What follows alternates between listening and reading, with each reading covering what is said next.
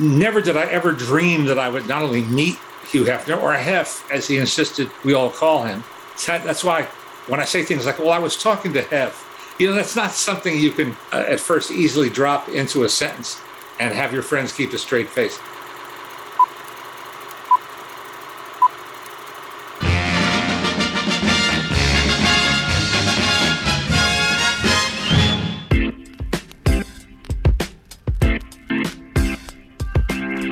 We're in a time period where Diana has only about 6 more years on this earth, but at least she was able to break free and hopefully experience a measure of happiness in the years after the imagined events of Spencer. That's Richard Roeper, the Chicago Sun-Times, one of my favorite film critics. You remember him for years, of course, Roeper and Ebert. He's talking about our featured review this week. It is called Spencer. The great Ben Lyons called me after he saw it, said, bro, you got to see Spencer. Kristen Stewart's going to win an Academy Award. I said, what? He said, yeah, she's going to win an Oscar for Best Actress. Go see this movie. He called me a few weeks ago. The film is now in theaters everywhere, and I don't know if she's going to win an Oscar. She's definitely going to get nominated, though. It's a great performance. That's right. That Kristen Stewart from Twilight, that is the new movie we're reviewing. Also, Curb Your Enthusiasm. We now have 3 episodes in the books. I figure me and Cody can start talking a little bit about the new season of Curb. Ron's Gone Wrong. I took my kiddos to go see that. Ed Helms, Jake Dylan Grazer, Zach Galifianakis, the story of Barney and his robot. And our old film, Colors. Never saw it. Dennis Hopper directed. Sean Penn, Robert Duvall. Finally got around to seeing it, and I enjoyed it. Our wild card? Leonard Maltin. That's right. A man who needs no introduction. We went hot off of Justine Bateman. We went to 76-year-old Jeffrey Lyons, legendary film critic. Now another legendary film critic, 70-year-old Leonard Maltin. The guy worked 30 years at Entertainment Tonight, has a new book called Starstruck. So I tell you one thing, Chris, we are definitely hitting that millennial market. Next week, Greg Cody will join us. Back in my day. As always, please go to Apple Podcasts where you can subscribe, rate, and review. Thanks to my friend Mike Diesenoff, who sent me a very funny voice message. I never send voice messages, but he sent a very funny one to me after he heard Cody's story about shopping carts and about a woman who was a grievous offender. So clearly, that was the highlight of last week's pod, Cody. There's a lot of people here talking about shopping cart rituals. It's crazy how we do like a sports podcast. This is a movie podcast, but the things people remember are like the little like life. And honestly, it's Curb Your Enthusiasm. Yeah. That is like kind of what we're talking about here. People like just life stuff, things everybody can relate to. It's just, you can't miss with those kind of topics. No, 100%. It's evergreen, as they say. One topic that I remember telling that story, I finally told you guys about the fact that, I went to that movie theater and saw The Last Duel. One of the things somebody mentioned to me, they go, how did you, in that review, not talk about the hair? Like, that is a good point. The Last Duel might feature some of the worst hair ever by major acclaimed actors. Google right now, Matt Damon's hair in that movie. The mullet, the fact that he had to sit around there on set for 6 months, they got interrupted by COVID. Like, he had to keep that hairstyle. Like, Ben Affleck's hair, at least, okay, he's bleached blonde, he's having a good time, whatever. It's definitely not a look Ben Affleck would wear in 2021, now with Jennifer Lopez. Wow. But look at Damon's hair code. Like, that is, imagine, you're not just doing that once in a while. For 6 months, that's your hair. You're going shopping on the weekends, you're going into Target, like, oh, is that Matt Damon? What happened to him? Look at his hair. I didn't know we did mullets in medieval times. I thought that was like more of a modern haircut. He looks like Theo Vaughn, the podcaster. It's a really obscure reference, but the people out there that get it, like that he looks like Theo. If you get a Theo Vaughn reference, no, I'm gonna have to Google that. That's my last thought here in The Last Duel. My experience, the hair, everything about it. Like I said, please go to Apple Podcasts, subscribe, rate, and review. This is episode number 198. So we are zeroing in on 200 episodes of Cinephile, 78 at ESPN, 97 at Cadence 13, and it'll be 25 with me and Chris once we get to 200. So we look forward to the celebrations. Look at you. I know, it's shocking even to me. Let's hope we get there. 2 more to go. Let's talk first about Spencer. Here's the story. During her Christmas holidays with the royal family at the Sandringham estate in Norfolk, England, Diana Spencer, struggling with mental health problems, decides to end her year-long marriage to Prince Charles. It's written by Stephen Knight, directed by Pablo Larraín. I saw that name and I said, oh no, he did the film Jackie, which critics love. People like to ask me, what's a movie that critics love, which you weren't crazy about? Jackie is the one. Natalie Portman. Really? Yeah, she's excellent in the movie, but God, I found it to be just an insufferable bore. So when I saw Pablo Larraín, I go, I could be in for it here. But it definitely has some hallmarks of his style, which is to say, it's very interior, it's very claustrophobic. As Chris and I have discussed, you and I are not huge in the royal family. Our wives are. But if I was to say to you, Lady Diana, all I would know going into this movie experience is tragic death, right? Probably wasn't happy being a royal. And this is a reimagining of her lifestyle. So it's fascinating in that it does take a little while to get going. Let's be honest. The first 20, 30 minutes, I'm like, all right, how long is it? How long is the movie? I believe it's been an hour 50. So the first 20 or 30, you're like, okay, this is a story about a person's mind and being in that mind, and we're not going to need car chases or gunfire. So this is just going to be Lady Diana living through her life. This could be a bit of a slow crawl, but it starts to pick up steam once you realize what is subjective, what is objective. You know, how much of this are you seeing through Lady Di's eyes, what is actually happening? And I think the filmmakers are helped by the fact it's a reimagining. This is not a documentary.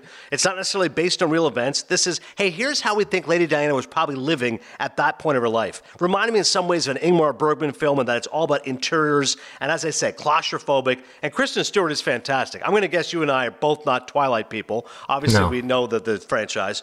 But listen, I can't compare her work to that, but this is like a legit great performance. I mean, not just the hair, which is very Diana-esque. Again, back to the hair topic, that blonde hair, kind of poofy, that style of the 90s. I can't see her as Lady Di, but I did watch this trailer, and she pulls it off. Like, you look at Kristen Stewart without looking like her, and you don't think she would look like Lady Di, but she pulls it off. Completely. It's like when Julianne Moore was in the movie Game Change, which was a great book on HBO, and she played Sarah Palin. You go, Sarah Palin doesn't look anything like Julianne Moore. Julianne Moore's a redhead, blah, blah, blah. But once you get the makeup and the hair, you go, oh, you know what? They actually nailed it. So similarly, you're right. Kristen Stewart, you wouldn't think that she's Lady Diana's doppelganger, but she's able to pull it off. And ultimately, you have a real strong sense of sympathy watching this film. You go, man, this woman was being put through so much. There's just no privacy. That's the biggest takeaway. Like, the life of a royal? No thanks. I mean, everything you do is being watched and governed. And Timothy Spall, who's an actor who I love, a previous guest actually on Cinephile, great British actor. He's excellent in the film as Major All-Star Gregory. He's always got his eyes on her, staring her down, making sure what she's doing. Sally Hawkins, terrific actress, again, British actress. She plays Maggie, one of the few confidants of the film. But there's no doubt, you're watching this movie to watch a great performance by Kristen Stewart. I think she'll be nominated for an Academy Award. I'm giving the film 3 Maple Leafs. Again, I think it's a little idiosyncratic. It's certainly not to all tastes. I don't think it's going to get like nominations across the board for like Best Picture Director, but as far as a star-making performance, I thought it delivered the goods. 3 Maple Leafs for Spencer.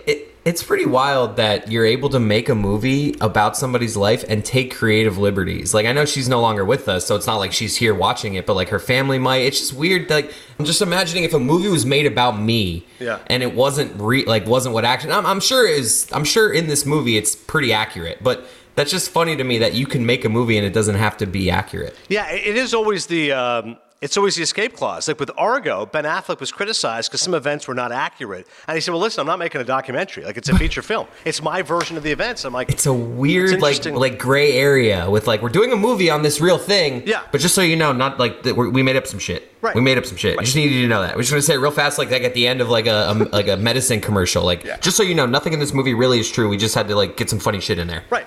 We turned 3 characters into 2. The woman was actually a man. They actually never got married. Eventually, they were divorced. This kid was dumb. Like, what? All this stuff changed? I'm like, yeah, well, you know, it's our version of it. What do you want to do? So you don't get to her dying at all, right? No. This is just her version. Like, she's alive. Did you get a feeling that there might be more, like another one, part 2, where they continue on, or no, it's like I get the sense that this was a chapter. They were looking at a certain aspect of her life. This was a microcosm of what she was going through. Paint the picture. Right? Exactly. Right. Here's 48 hours in Lady Di's life. Here's what you can imagine her life to be. So I definitely recommend Spencer for those out there looking to see that kind of a film. Before we get into the Ron's Gone Wrong, let's do a little comedy here, because it'll keep things light. Curb Your Enthusiasm. The life and times of Larry David and the predicaments he gets himself into with his friends and complete strangers. Here's what's shocking to me, Chris. Curb Your Enthusiasm has now been around for 20 years. I believe this is the 12th season of Curb, and he's taken his time, right? There was that big hiatus after the Michael J. Fox season, which was great. He was in there Parkinson's, and he wasn't sure if he was shaking the coke on purpose. Yeah. I think he took like 5 years off, and everyone's like, oh, I guess it's done. But he's the only guy I can think of, Larry David, who HBO has this deal where it's like, hey, whenever you want to do stuff, let us know. They don't give him any notes. It doesn't have to be 8 episodes or 10 episodes or 12, whatever you want, Larry. It can go whatever length you want. Like, they give the guy carte blanche. It's amazing. Every other director, filmmaker, you name it, trust me, the suits will say, hey, listen, I wouldn't mind if you changed this. You can make this a little bit tighter. Not sure about that character. Larry David's the only guy in the world that can do whatever he wants, and he deserves it, and he's earned it, because Curb remains, and this is the shocking thing to me. Like The Simpsons, how many years has it been? 30 years? There's no way The Simpsons is as good as it once was. Curb Your Enthusiasm, and maybe it's not as great as it once was, but laughs per minute, it's still, to me, as funny as anything on television. Well, they just take such big hacks. And so, like, sometimes they hit and it's so great. Sometimes they miss and you're like, oh, this is a bit of a stretch. Right. But it's just a fun, bingeable show. Like, there's not a lot of shows like The Office. I could throw on any episode of The Office and I'm going to enjoy it. You throw on any episode of Curb Your Enthusiasm throughout all the 11 seasons and it's just a fun watch. I love it. It's Curb Your Enthusiasm. It's Larry David. I agree, because you know what you're getting with Larry David. And to your point about binging, I don't know if I could binge it, because like he's just so cringe-inducing. There's so many moments you're like, oh my God, this guy is such a insufferable character. And of course, the question always gets asked, how much of you are the guy on TV? And if you ask his daughters or his ex-wife or his close friends, they all say, Larry has those thoughts. He just doesn't say them. Like if you actually hung out with him, he's a normal guy. But he wishes he could be the character on the show who starts pointing out the ridiculous things he sees in life that he's offended by. I like how they just give things names. It's kind of a Seinfeld move where it's like the lady that sits on the couch, she's a plopper. And like that happened like 3 weeks ago, and now I'm like calling everyone ploppers in my life. Like now in the last episode, there's people at a dinner party who sits in the middle and they the middler. You would be a great middler. Yes. Like at a dinner party. I got to text my buddy Mark Calmanici. I hadn't actually seen the episode yet. Sunday night I was watching football, that Titans game, and then I watched Succession. I was tired. I went to bed. The next day he texts me. He goes, "You sir would be a great middler." And I knew it was a Curb reference. I go, haven't seen it yet. Watching it tonight. Watch the episode, and yes, I would be a great middler. I got a text too from a friend saying that I would be a good middler too. I feel like me and you, a couple people. We're people. Pass first point cards, right? We're dishing the rock left and right. Hey, This would be interesting to you. This would be interesting to you. Yeah. What I'm happy about the show is that even as it's changed, like, listen, his ex-wife isn't nearly as much of a part of it, although Cheryl is back for a couple episodes this year as an acting teacher. But I love the fact he's been able to incorporate new characters. I told you how much I love Albert Brooks. The fact that Albert Brooks was in the first episode, and the connection is, of course, Bob Einstein, who was amazing in the show, Super Dave, passed away. Albert Brooks is his brother. So him showing up for an episode was amazing as a COVID hoarder. I mean, it was just so funny to see Albert Brooks in that role. Again, and as everyone knows who really loves the show, it's just an outline. Larry puts together an outline, and then they're ad-libbing everything. You go, how could that be? I'm like, well, if these actors are so talented, and they're so sharp, and they're so good at improvisation, you just trust your talents to come out. And Larry David said, listen, I've become better at improvisation. There's other actors who have become better over time. But I'm glad that certain mainstays have remained. I can never get enough of Leon. I think Leon is one of the funniest characters ever. Like J.B. Smoove, I can't get enough. There's some guys, Chris, like, okay, I thought I kind of got this joke. But him and Jeff Garlin as the agent, I love those guys. It is pretty random that JB Smoove is just now permanently living with Larry. But I'm with you. I mean, he's the perfect ad-libber, that guy. Because it's like if you wrote lines for him, the way he's going to say it naturally is just so much funnier. So it's just like, I love that. And people close to show. Jeff Garlin I like, just because Jeff's been around. Like, he just seems like just a loyal, friendly agent. And there's always like a bit of a side to Jeff. Like, wow, I didn't realize he was cheating on his wife. And now he had to get a girl had an abortion in this season. I'm like, wow, I didn't think Jeff had that kind of pull. They walked the line, like in the last episode they were talking about like they and stuff with like the LGBT stuff, and like they'll walk on some lines, but Larry David just has this like charm to him that he can just kind of get away with it. You mean they or you mean you? I'm not really sure where we're going with this here. Even last time, that agent was like, he was like J on J crime. He just kept making Jewish jokes to the guy. That's another thing. Larry David can do that because he's Larry David. The funniest line of that first episode when he's talking Albert Brooks' funeral. Because let me tell you something else. Big Jesus guy. Huge. Yeah. I'm just like, no, I'm not. He's full of shit. What is this guy talking about? But I just think, for those who don't like him, I know there's a few who are like, listen, I just find the character, he's so irascible. But I just find it endearing because I think so often he says the stuff we wish we could say. He's pointing out the stupidity of modern life. And as you said, very Seinfeldian. The way they come up with those characters, the plopper and this person to that. Like the fact that he slammed the door. Even he had like a very brief 30-second riff about walking. When they asked him to take a walk, he goes, I like walking as a secondary purpose. I don't like it as a first purpose. Like if I'm going golfing, the walking is part of it. But I would never just go for a walk. And I'm like, no, that's actually a great point. It's observant and it's also funny. See, like some jokes are just throwaway jokes, and some jokes they bring back at the end. Like at the start of the last episode, he made a joke about a hot dog eating contest. I'm like, oh, that was just a fun little observation, and then it turns out to be a theme throughout the whole episode. So it's. I love their callbacks. They're great with the callbacks. Are good. And bringing in new characters, as I mentioned, Ted Danson used to be a big part of the show. He no longer is. Now you got Vince Vaughn in there. Vince Vaughn, who looks so different. A bags in the eyes, receding hairline. He's put on weight. Yeah. But I do think Vince Vaughn's an interesting guy to throw up there. Like John Hamm. He kind of has that Funkhouse voice. He kind of has a deep voice. I think that's why they thought he could be like the lineage of Funkhouse. I think it kind of makes it. Patton Oswalt showing up on the show as well. Like that was a surprise. Sean Penn last year was unbelievable. Always good casting. The fantastic. I mean, Clive Owen has said, and Clive Owen's done a lot of things in his life. He's in Impeachment, for God's sakes, playing Bill Clinton. He was in Closer. He's been nominated for awards. He said the highlight of his life was Curb. He said, when I got that call saying, hey, we want you to Curb Your Enthusiasm, he's like, I lost my mind. I was so excited. And that's so random. Like, why would Larry David say, myself, I gotta get Clive Owen in the show? But I can't imagine an actor who would turn down a spot. Wanda Sykes was really funny on the show. I mean, Vivica A. Fox. I was having the thought watching the third episode that, I don't know, I think the show I wish that Larry and Cheryl never got divorced. Yeah. I feel like, I don't know. Like, I know I'm kind of just like undercutting the last couple seasons, but I feel like that was the heyday of the show when he was married to Cheryl. I do think she's a great actress, and I do agree with that. All the jokes about marital, dysfunction, that was really one of the strong parts of the show. I agree with that. And now they're just kind of like having her hang around as like a friend. It's like that storyline to me is like if either be married to her or have it like either be involved with her. Like just her just being a character in the show now is just it feels like it's kind of like half measures. The Ted Danson stuff was funny. Like when Larry was beefing with him because they were dating. How about Lucy Liu showing up on the show? Very random as well. The actress who I love this year, though, I think the woman playing the bad actress, the Latina actress, I think she's fantastic. Because there's a real talent to play a shitty actress. And she's doing it so well. Like the line readings, the dancing, like that is fantastic. That's acting. One of those jokes that they're going for that's like, it's not like Larry's not going to put some terrible actress in a show. Like that's one, it's a little bit of a stretch, but it still works because she's funny. So it's like,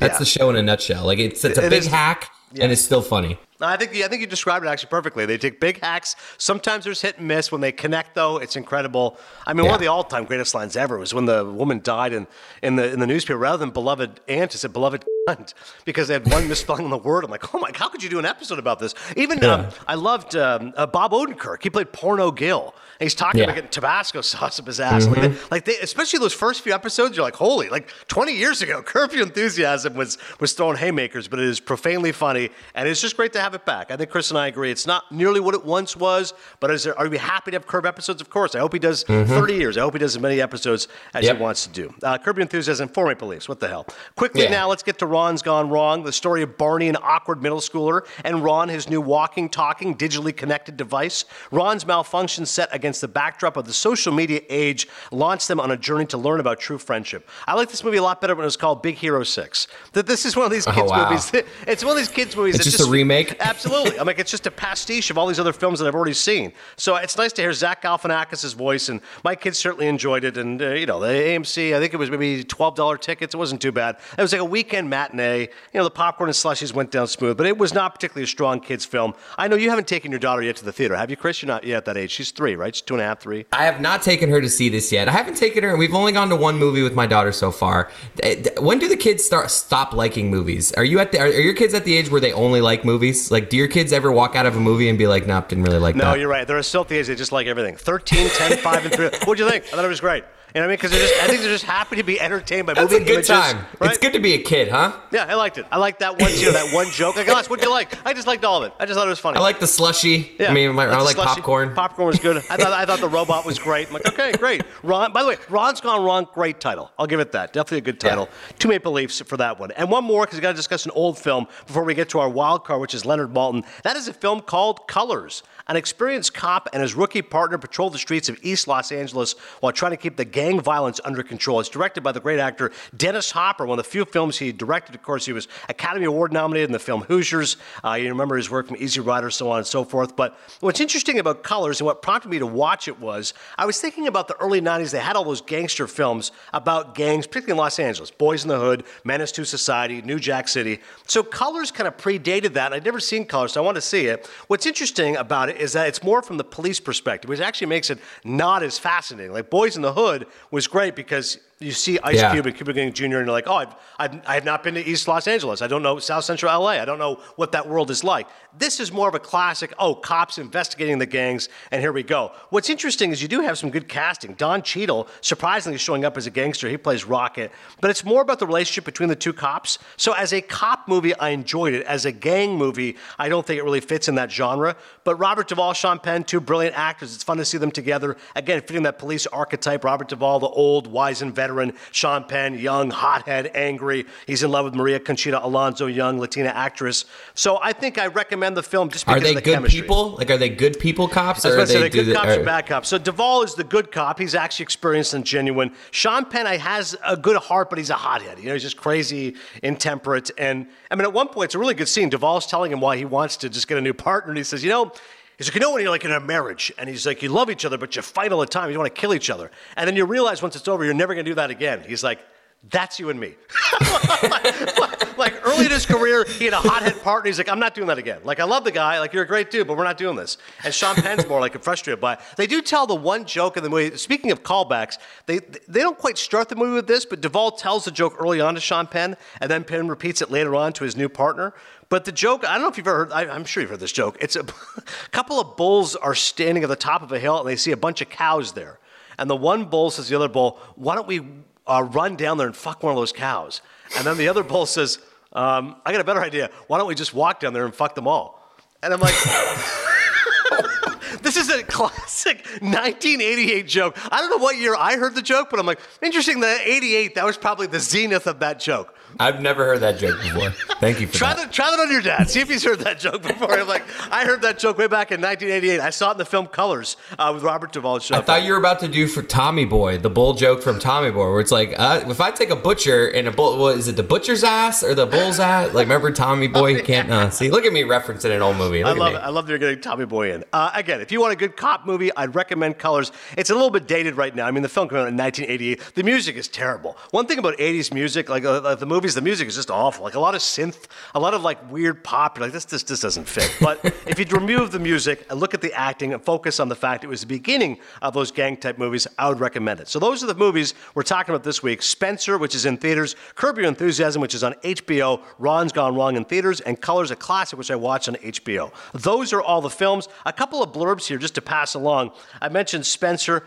This is just a crushing review from Nathaniel Rogers, The Film Experience. Spencer is self-absorbed and monotonous, like a parody of a great art film rather than the real deal.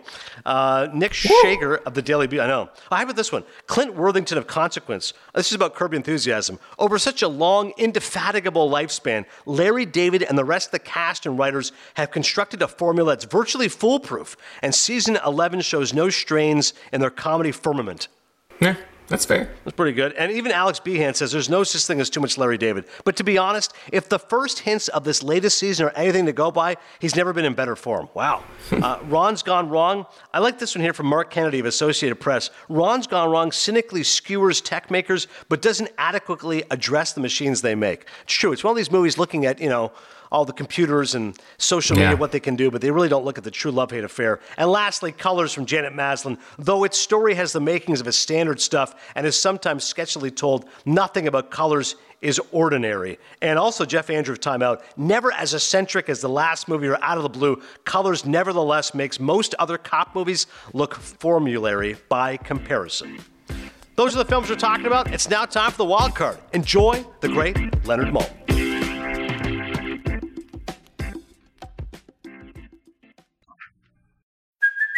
Hey, it's Kaylee Cuoco for Priceline. Ready to go to your happy place for a happy price? Well, why didn't you say so? Just download the Priceline app right now and save up to 60% on hotels. So whether it's Cousin Kevin's Kazoo Concert in Kansas City, go Kevin, or Becky's Bachelorette Bash in Bermuda, you never have to miss a trip ever again. So download the Priceline app today. Your savings are waiting. Go to your happy place for a happy price. Go to your happy price, Priceline. Another day is here, and you're ready for it. What to wear? Check. Breakfast, lunch, and dinner? Check. Planning for what's next and how to save for it? That's where Bank of America can help. For your financial to-dos, Bank of America has experts ready to help get you closer to your goals. Get started at one of our local financial centers or 24/7 in our mobile banking app. Find a location near you at bankofamerica.com/talktous. What would you like the power to do? Mobile banking requires downloading the app and is only available for select devices. Message and data rates may apply. Bank of America N.A., member FDIC. When you need mealtime inspiration, it's worth shopping Kroger, where you'll find over 30,000 mouth-watering choices that excite your inner foodie. And no matter what tasty choice you make, you'll enjoy our everyday low prices, plus extra ways to save, like digital coupons worth over $600 each week. You can also save up to $1 off per gallon at the pump with fuel points. More savings and more inspiring flavors make shopping Kroger worth it every time. Kroger, fresh for everyone. Fuel restrictions apply.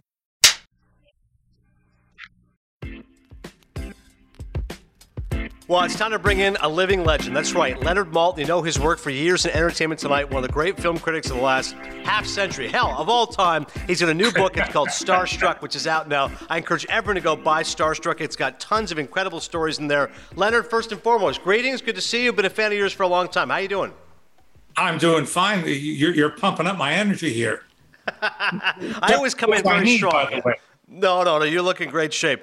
Listen, I love the book, and I love the way it was structured because it's so readable. In today's world, people go, I don't have time to read it. I've got too many other devices and other distractions. But you put this into very easy chapters. Oh, Buster Keaton, here's 7 pages. Oh, Jimmy Stewart, here's 10 pages on him. So I want to start with my favorite, was Martin Scorsese. And you mentioned talking to him and seeing him at the Santa Barbara Film Festival. A guy like you who knows so much about movies, and a guy like Scorsese who's a living almanac, I want to know what you guys talk about. Because Scorsese loves Cassavetes and Fellini, but then he'll love Val Lewton and Kubrick. When you were with Scorsese, Santa Barbara Film Festival, or any other number of times, what do you and Marty talk about? Hungarian recipes.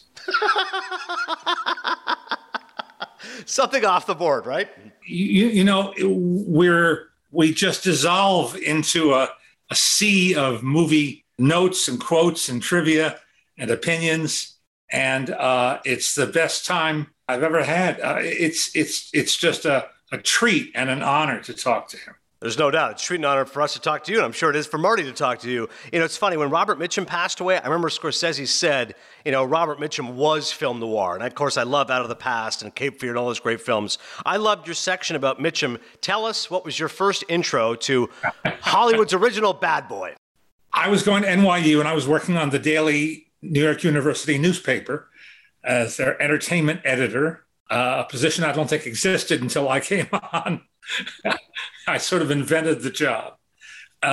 We had a pretty professional paper, actually, 4 days a week, and it was fun to work on. And it gave me a good reason to cut classes. So one day the phone rings, and it's a publicist from MGM asking if I would like to attend a press conference with Robert Mitchum the next day, promoting their upcoming film by David Lean, a big movie called Ryan's Daughter. And sure, why not? And so I did a little homework on him, you know, had my ideas in focus. And I'd go to the MGM building where they had a nice sized screening room, kind of like a smaller auditorium at one of the multiplexes, okay? So you go into this nice plush screening room, and it's filled with guys like me and girls like me, all 20-somethings. And we're waiting, and there's several publicists pacing anxiously up and down the aisles. And they're waiting for Mr. Mitchum. And he suddenly arrives. He bursts into the room and goes right to the front of the room, holding a duffel bag, carrying a duffel bag. And he explains that he has a brick of marijuana and that he's going to be flying through Chicago, and that they're kind of picky there. So he can't get the brick through, you know, security. And so he's going to have to sift it down. And he sits down in the front row, and instead of looking at us in the audience and answering questions, he starts doing exactly that. And one of the publicists, you know, nervously, you know, whispers to another one, and one of them gingerly approaches him and says, Mr. Mitchum, could you go up to the podium, please? He says, yeah, could someone help me out here? And he enlists someone in the crowd to continue sifting his marijuana while he answers questions. And that's just the beginning of that saga. It was an unforgettable day. Unforgettable. Yeah, Baby I Don't Care is one of my favorite books. That's the Lee Server book about Mitch, and I'm sure you've read it. It's incredible. It's so well written, and it gives you a real essence of, like you said, that laissez-faire attitude of Mitchum. He was so laconic, and it's so underrated and underappreciated. Yes. And, he didn't want to pretend like he was a great actor, but of course he was when he did care about the work. He didn't want to let on that he did care. For you, is there a favorite Mitchum film? I think Night of the Hunter is as good as it gets. Well, yeah, that's damn good. I think he is the scariest person I've ever seen in a movie because I believe him in Cape Fear. Yeah. He's not, when Mr. Scorsese did the remake, which I didn't care for very much, he turned that bad guy played by De Niro into a Freddy Krueger. It was a boogeyman, and that's what he's supposed to be. But when Mitchum played him, he was real. That's why he was so scary. You could believe that a guy like that might exist. Oh, yeah, with that hat and the Hawaiian shirt just leering at those characters, him and Gregory Peck. I did love how Scorsese flipped those guys. So Mitchum was actually on the good side, so to speak, and Peck was a defendant for De Niro in the remake. Right. At one point, Mitchum has that great line when Max Cady De Niro takes off his shirt. He goes, I don't know whether to look at him or read him, because he has all those tattoos everywhere. We get to one of the big revelations of Starstruck, Leonard Maltin's new book. I encourage everyone to check it out. Hugh Hefner. You spent a lot of time with Hugh Hefner at the Playboy Mansion, and one of your friends dated a playmate, and he said we had one thing in common. We were both in love with her looks. What was it like hanging out with Hugh Hefner, who was a guy who loved old movies? This chapter, Leonard, was not as salacious as I was hoping it would be, but it really showed me a different side of Hugh Hefner. Yes, it is. Well, I grew up in the other coast, in New York and in the suburbs in Jersey when I was a kid, and almost everything on the West Coast, from Disneyland to the Playboy Mansion, was very exotic in my mind. Never did I ever dream that I would not only meet Hugh Hefner, or Hef, as he insisted we all call him. That's why when I say things like, well, I was talking to Hef, that's not something you can at first easily drop into a sentence and have your friends keep a straight face. Anyway, I met him because of our mutual love of movies, especially old movies. And he on Sunday nights, he screened all the new films. He screened, the cream of the new releases. But on Friday and Saturday nights, old movies. And he had a regular crowd of people of, shall we say, middle age and above. And I was one of the younger ones there, actually. And but this is 25 or more years ago. And he was just the most gracious host. He really loved the movies. He presented them well. He talked about them, happy to talk about them. And he put his money where his mouth was, because he helped fund the preservation of a lot of really significant films and helped fund documentaries about mostly women who interested him in film history. Behind the scenes women like screenwriter Frances Marion, who wrote a lot of Mary Pickford's best movies. And Clara Bow, who, of course, was known as the It Girl. And when it came to It, Hefner knew what he was talking about. And he saved the Hollywood sign, not once, but twice. He wrote a personal check. He didn't go to, didn't do it through, stock trades. He wrote a personal check for $900,000 to buy the real estate, the actual ground that the Hollywood sign resides on, which the city was going to let go to the highest bidder for real estate development. This is a guy who really cared about that stuff. He cared about other things too, but I came along a little later in his life when he was still Hef. He was still very active, if you take my meaning, but he really loved and cared about movies. So you're telling me you're watching these old films with Hef and his friends, a John Ford Western or a Howard Hawks movie. Nobody would slip in like a little Last Tango in Paris just for Hef?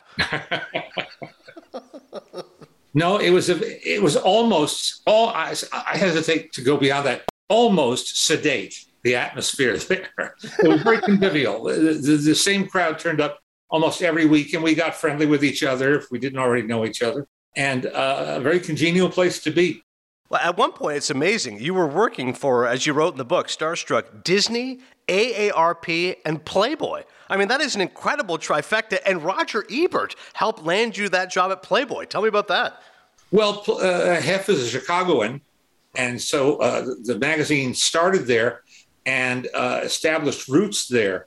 So when I was hired on Roger's recommendation by the editor-in-chief and assigned an editor, a wonderful guy that I worked with for 6 years, they were all Chicago guys. And the man who was my editor was very erudite, just graduated college, I think, with a degree in classic literature.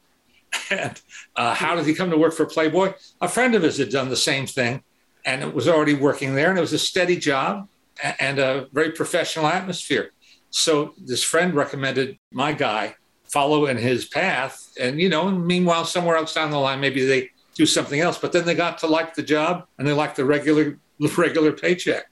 It's great how that ends up working out. Everyone has their own film critics or film criticism, no matter what the publication might be. How about the story about Michael Keaton? I just saw him on 60 Minutes. He was profiled by L. John Wertheim. He's got a new series, Dope Sick, on Hulu. The story you told I thought was fascinating about Michael Keaton and Batman. What was that? Well, I always wondered, you remember when he was announced that he was going to play Batman in the film that was to be directed by Tim Burton, the one that sort of reinvented Batman on screen for a new generation.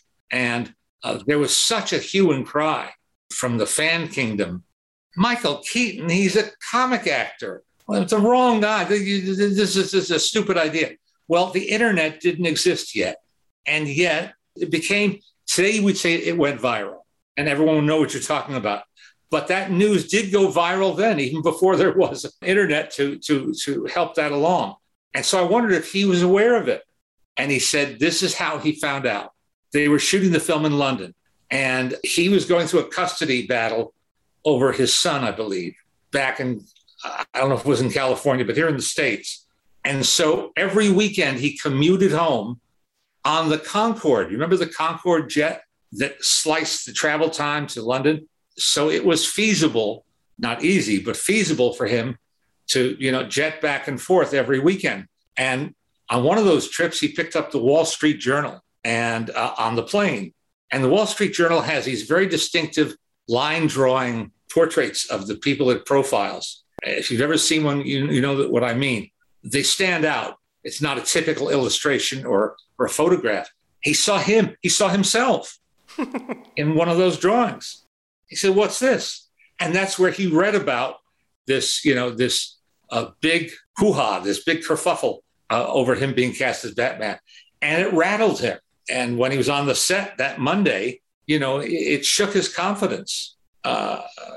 Fortunately, he seemed to have found it again. He nailed it, right? He's really good in that film. Yeah, it's one of his most iconic roles. There's no question about it. And typically the fans shut up. Yeah. All those people who'd been hollering and screaming, no good, no good, had to surrender. I love the old-time actors, as I said, the stories you told about. Jimmy Stewart. I mean, the fact you get to meet Jimmy Stewart, work with him, no prompter that day. There's this great homage to It's a Wonderful Life. Tell us about that. My bosses, I had two bosses at ET at the time who didn't give much of a hoot about Frank Capra, the great director. But Frank Capra's son was a force in the NBC station universe, and they wanted to suck up to him. So for Frank Capra's 91st birthday, they missed the 90th. Usually working round numbers, but they missed the 90th. So for the 91st, they wanted to do a tribute to the great, great director, Frank Capra. And they hired Jimmy Stewart to host this two-part tribute. And they already had me. They told me they wanted me to write the script for the tribute, including Mr. Stewart's what they call intro and outro segments on camera, and which I gladly did. And fortunately, I had recently interviewed him about It's a Wonderful Life for a book called the It's a Wonderful Life book. You can get used copies online. It's a terrific book. I can say that because I only contributed my little piece to it. I had nothing to do with devising or executing the book. But I had his voice in my head. So I wrote a script I felt pretty sure he'd feel comfortable reading. And that day when he arrived at ET, we'd done everything we could to prepare for him to have, the kind of drinks he liked on the set, or snacks, and his longtime press agent was with him. And he said, no fuss, no muss. He's a professional. He comes in and does his job. Well, we'd asked if he wanted a teleprompter and if he was comfortable using a teleprompter.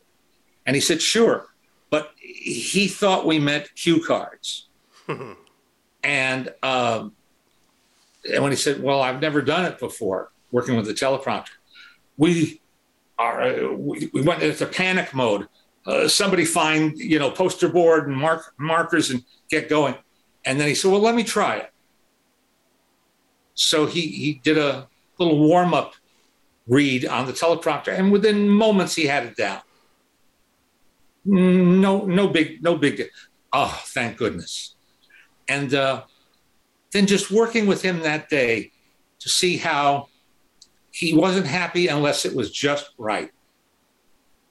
That was the takeaway on that. Unless it was as good as it could be, he was not satisfied. And when it was as good as it could be, it was as good as it gets, because it's Jimmy Stewart.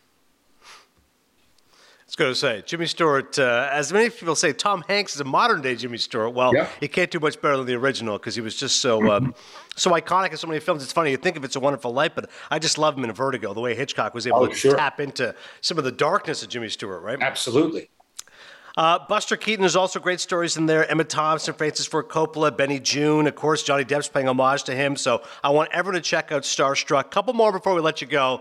I know this is so hard, Leonard. 30 years at ET. I've had 50 years as a film critic. By the way, I'm in Hohokus, New Jersey, Bergen County. You grew up in Teaneck. I read in the book, so I'm a stone's throw here from Teaneck, New Jersey. But I'm curious, and this is a hard question, your 5 favorite films. I know you get asked all the time. Can you give me 5 favorite? Well, I can give you a couple. And the number 4 and number 5 keep changing every time I get asked this question.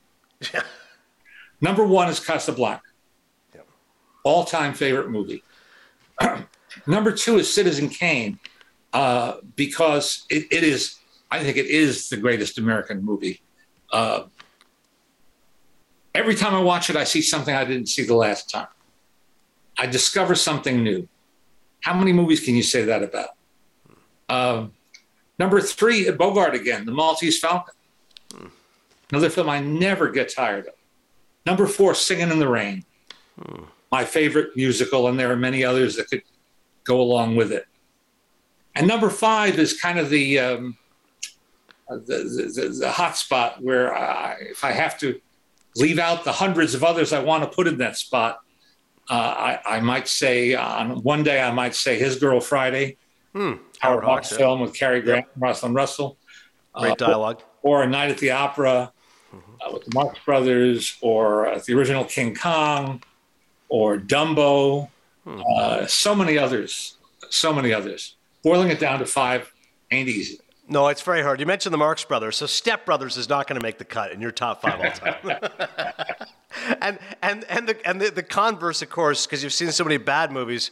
And I know it's hard to just throw someone under the bus, but come on. Give me a few of the worst movies you ever had to sit through. Maximum Overdrive. Stephen King said he got tired of people taking his novels and short stories and ruining them in the screen adaptations. So in this case, it's a film about demonic trucks, you understand. In this case, he decided to direct the film himself, as well as adapting his story. And so he has no one to blame but himself for this excruciatingly bad movie. So Maximum Overdrive, I don't think there's going to be much worse than that. By the way, I just noticed the cushion behind you. I was misinformed, which is, of course, a great reference to Casablanca. So you are completely a Casablanca fan. Absolutely. What's your best dumb movie of all time? A movie that critics usually, look down on, but you enjoy it. Well, Bela Lugosi meets a Brooklyn gorilla.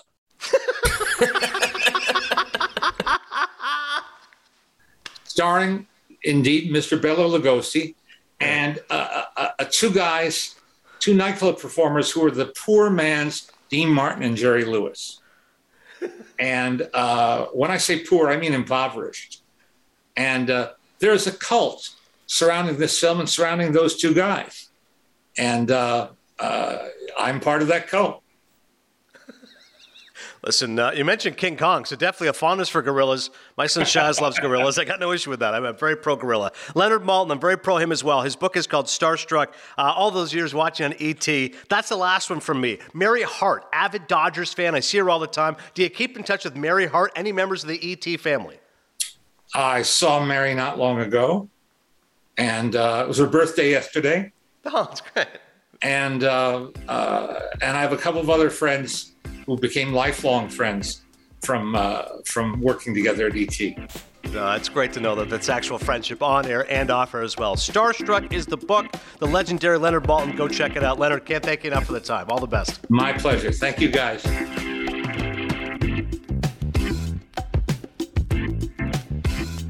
All right, thanks so much to Leonard Maltin. E.T., probably a little bit before your time, Cody, but you know the name Leonard Maltin. If I say to you, Mary Hart and John Tesh, you're thinking of Leonard Maltin. They're talking movies, aren't you? When you first said E.T., I thought you meant the movie E.T., and I thought maybe he was in it, and I thought maybe before his time as a movie expert, he was an actor. But then I was like, oh, he's talking about E.T., like the... Oh,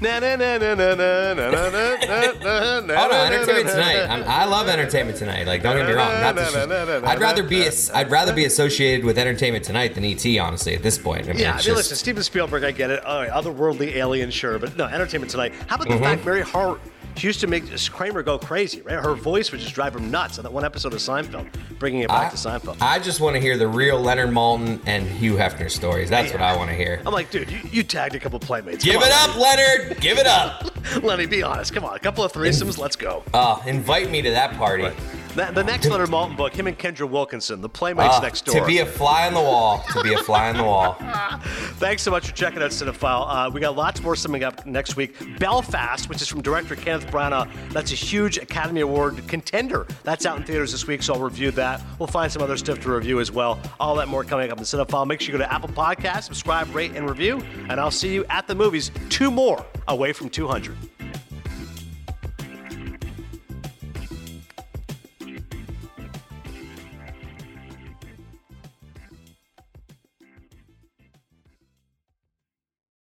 Life's better with American Family Insurance because our home policies help protect your dreams and come with peace of mind. Save up to 25% by bundling home, auto, and life. American Family Insurance. Get a quote, find an agent at amfam.com. Products not available in every state. Discounts may not apply to all coverages on an auto or home policy. Discounts do not apply to life insurance policies. Visit amfam.com to learn how discounts may apply to you. American Family Mutual Insurance Company, SI, and its operating companies, American Family Life Insurance Company, 6000 American Parkway, Madison, Wisconsin. Say goodbye to your credit card rewards. Greedy corporate mega stores, led by Walmart and Target, are pushing for a law in Congress to take away your hard-earned cash back and travel points to line their pockets. The Durbin-Marshall credit card bill would enact harmful credit card routing mandates that would end credit card rewards as we know it. If you love your credit card rewards, tell your lawmakers, hands off my rewards. Tell them to oppose the Durbin-Marshall credit card bill.